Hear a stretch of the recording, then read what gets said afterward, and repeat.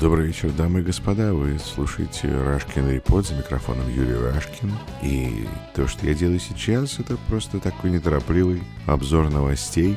Пришла мне в голову идея посмотреть то, что поставил я у себя на странице, обсудить это, сказать пару слов там-сям, может быть, добавить какого-то контекста, потому что иногда проще и легче поставить что-то, не объясняя в деталях все, что хотел бы сказать. А на самом деле есть довольно интересные вещи. Ну что ж, начнем с того, что статья... Давайте пойдем хронологически, что ли. Значит, что я сейчас буду делать?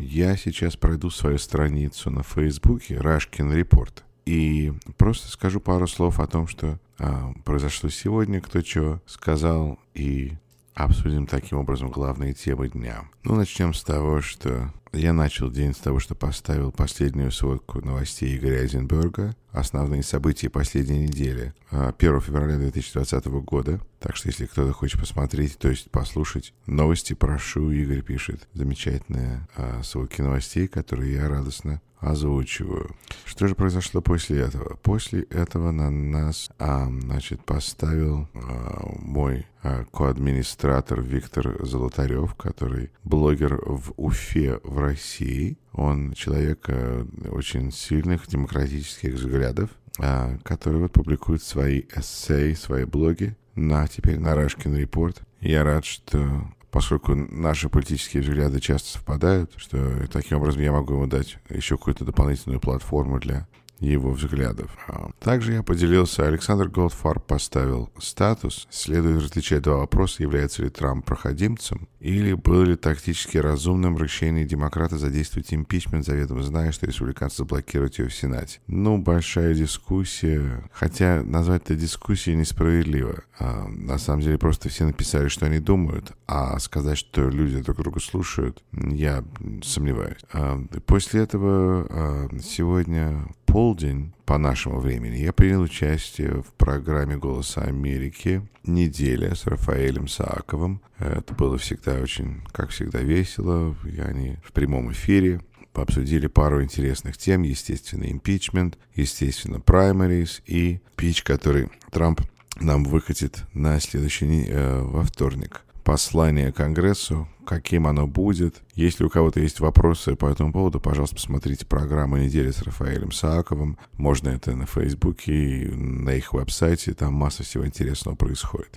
Такой интересный момент. Я все пытаюсь каждый раз придумать, как можно найти новый способ донести информацию, какую еще новую кнопочку придумает Facebook, на что можно нажать. И вот сейчас я вижу, что сейчас новая популярная идея. Facebook проталкивает эту идею Watch Party, когда вы можете устроить как бы просмотр видео, но полное уже превращение каждой страницы в собственный телеканал. И при этом можно устраивать Watch Party не только на своей странице, но и на странице, которую вы заправляете. А к тому же еще можно устраивать Watch Party в разных группах, в которых вы участвуете. Поэтому если вы создаете контент оригинальный, то тут просто невероятная возможность его протолкнуть по разным путям. Вот, так что сейчас Watch Party стали популярными, по крайней мере, Facebook их очень рекламирует, поэтому я каждый раз, когда записываю контент какой-то, всегда его ставлю где-нибудь устраиваю Watch Party, и можно эти Watch Party устраивать даже в нескольких группах, и при этом там не находясь в этот момент, в общем, бред какой-то. Запустил партии,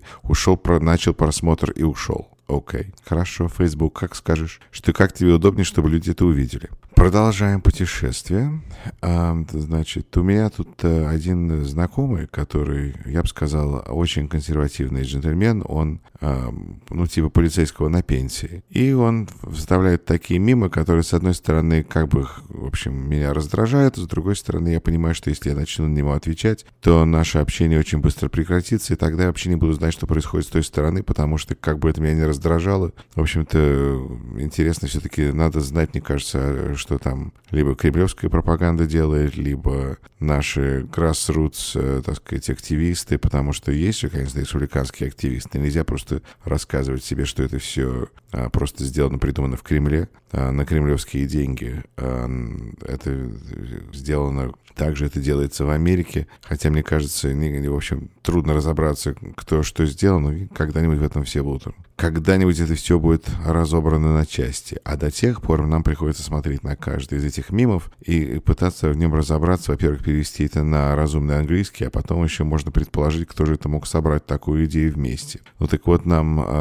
разыгрывают, что вы же понимаете, что Майкл Блумберг не может быть популярным кандидатом в президенты Демократической партии, потому что он миллиардер. А учитывая, что сам популярный политик в Демократической партии, за исключением там Джо Байдена, которого мы решили, скорее всего, мы его выставим на выборы против Трампа, потому что за него проголосуют там достаточно белых и черных. Но сам популярный, кроме него, естественно, это Берни Сандерс и Элизабет Уоррен, которые выражают недовольство той политической, экономической политикой, которая продолжалась в Соединенных Штатах уже очень, я бы сказал, несколько десятилетий.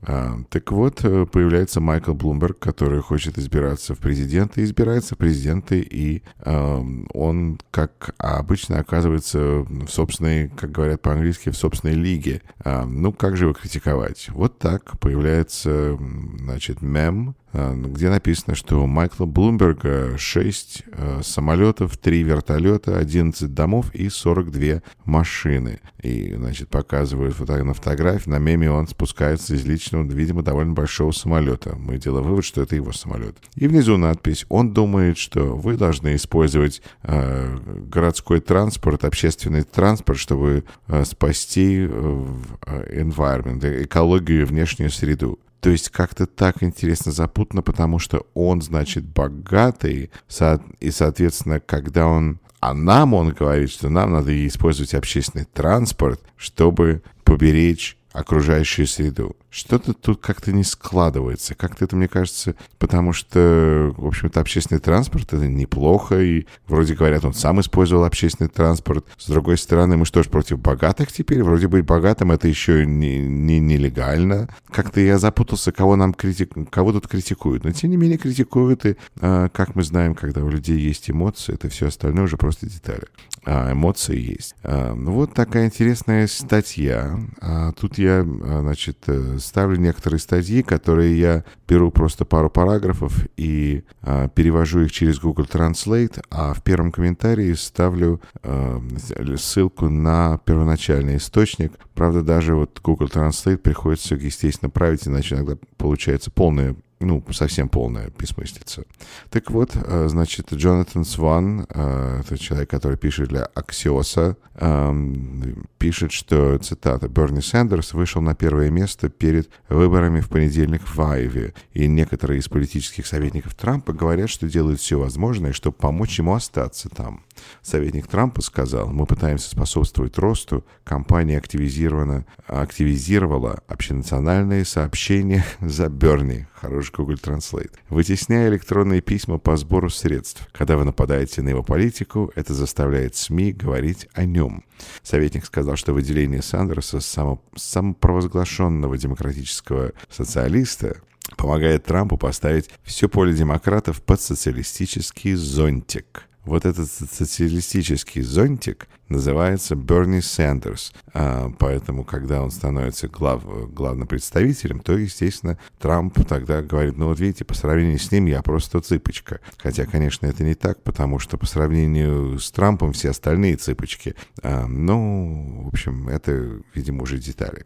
Так вот, напомню слушателям Rushkin Report подкаста, что в 2004 году против Джорджа Буша избиралось много демократов. Казалось тогда, что он будет легко победим, и все демократы хотели тогда выставиться, чтобы стать следующим президентом. Одним из самых слабых кандидатов был Джон Керри, который был сенатором из Массачусетса, и несмотря на то, что он ветеран из Вьетнама, и прекрасная у него карьера боевая и так далее, он все специально прошел, чтобы быть слугой народа, так сказать. сделать. Кандидатом он был по сравнению с другими довольно слабым. И в какой-то момент президент Буш и его избирательная кампания решили атаковать Керри, как они заявили потом, потому что они считали, что он самый слабый кандидат. Они хотели бы, чтобы Джордж W. Буш избирался против Джона Керри, поэтому они помогли Джону Керри, атаковав его,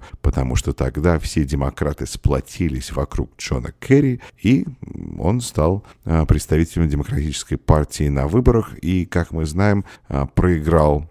И Джордж W. Буш был президентом 2 срока. Поэтому сама идея либо того, что помогать самому слабому кандидату, а потом еще у него выигрывать, или, по крайней мере, говорить, что ты это сделал, это очень популярная идея. Опять же, с другой стороны, если посмотреть на то, что сам собой представлял сам Дональд Трамп, когда он избирался на выборах 2016 года, есть много видео, да, Джон Оливер, ведущий популярной программы на HBO, который делает такие, типа комические, серьезные новости и разборку всяких интересных вопросов.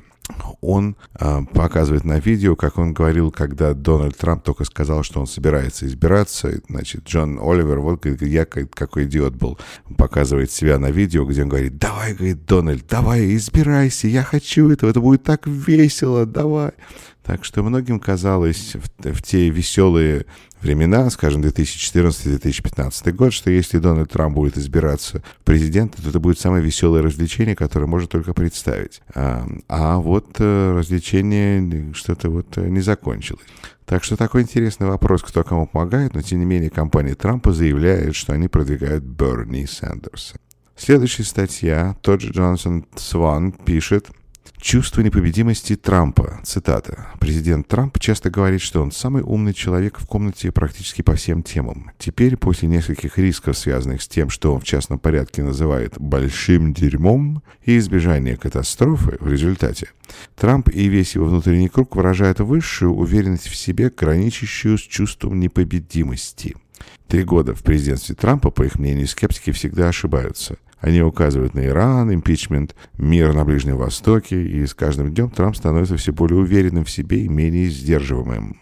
За последний месяц 10 высокопоставленных чиновников администрации описали мне это мнение, пишет Джонатан Сван. Большинство из них разделяет это мнение. Ну что ж, что мы можем сказать по этому поводу, друзья? Когда человек полностью уверен в себе и уверен, что никаких ошибок он сделать не может, что происходит в этот момент? Как правило, человек делает ошибки. Происходят прямо вот те случаи, которых они были уверены, произойти не могут. Поэтому, с одной стороны, я считаю, что это, в общем-то, хорошая новость, когда президент Трамп считает, что он непобедим. Это просто кажется вообще уже из Джеймса Бонда, когда, в общем, да. А с другой стороны, у президента Трампа есть доступ к ядерным боеголовкам, которые он может, по идее, использовать. Поэтому вот это чувство непобедимости может быть таким двояким и довольно опасным для всех нас. Потому что, с одной стороны, конечно, приятно, что Дональд Трамп там где-то на восточном побережье, в Вашингтоне, в Нью-Йорке или во Флориде, а мы здесь где угодно, но только не там. Но, с другой стороны, когда у человека ядерные боеголовки, он может начать ядерную войну, почти что неважно, где мы находимся, не правда ли? Продолжаем. И еще одна статья. И, кстати, вот вернемся к Джону Керри. Джон Керри подслушан, обсуждая выборы 2020 года. Значит, это статья из NBC News, которые пишут, что бывший госсекретарь Джон Керри, один из самых авторитетных сторонников Джо Байдена, в воскресенье по телефону был услышан в отеле Димойн, объясняя, что ему нужно будет сделать, чтобы участвовать в президентской гонке на фоне, цитата, вероятности того, что Берни Сандерс потопит Демократическую партию целиком. Конец цитаты, сообщает NBC News.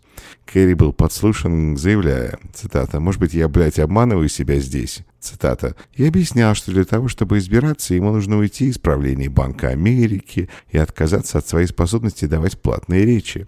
Керри добавил, что донорам, таким как венчурный капиталист Даг Хикки, придется, цитата, «собрать пару миллионов», конец цитаты, добавив, что такие доноры, цитата, «теперь имеют реальность, Берни».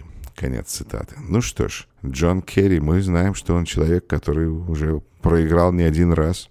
Но теперь у нас появляется масса этих государственных мужей, которые считают, что они спасут страну. Потому что иначе вся страна бросится на Берни, за Берни, а Берни проиграет. В общем, интересно, а почему Берни не выиграет на самом деле? Может быть, он может выиграть? Тут, конечно, такой ужас, потому что он левак и тролливали, но, с другой стороны, Трамп фашист, поэтому если система может, как говорят, люди заявляют, выдержать Трампа, то почему бы и не выдержать и Берни Сандерса?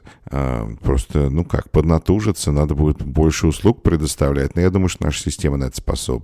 Вот сколько ветеранам делают, а теперь мы и пожилым, а почему бы всем остальным не предложить хорошие услуги? Вот, что еще? Статья такая, это передает Bloomberg, кстати, его агентство. Сенатор Джонни Эрнст, это новый сенатор из Айовы, сенатор США, женщина, говорит, что Байден будет привлечен к ответственности импичмента в случае избрания.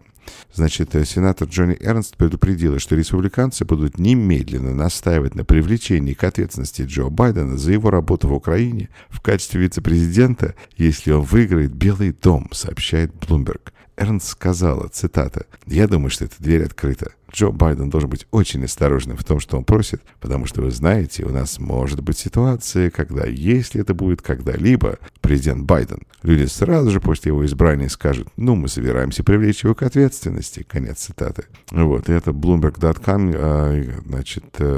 это такой веселый бред, когда говорят, что если вы будете это устраивать, то мы вам в ответ устроим то же самое. Это так же, как когда этот адвокат Трампа, который заявлял, что вот на сенатском суде, что вот демократы хотят вызвать массу свидетелей, мы отсюда никогда не уйдем, это никогда не закончится. Вот. А тут мы говорим, что если вы будете устраивать импичмент, то мы вам устроим импичмент. А мне казалось, для того, чтобы устроить импичмент, нужно не только желание, но еще, мало того, что доказательства, но еще нужны члены партии во власти, потому что если импичмент должен начаться Палаты представителей, а Палату представителей контролируют демократы, то какая разница, чего хотят сенаторы в Сенате? Но это уже, в общем, не говоря о том, что, естественно, хотелось бы, чтобы было какое-то преступление перед тем, как начинается импичмент. Видимо, республиканцы сделали вывод из всего этого, что в конце концов это просто все детали.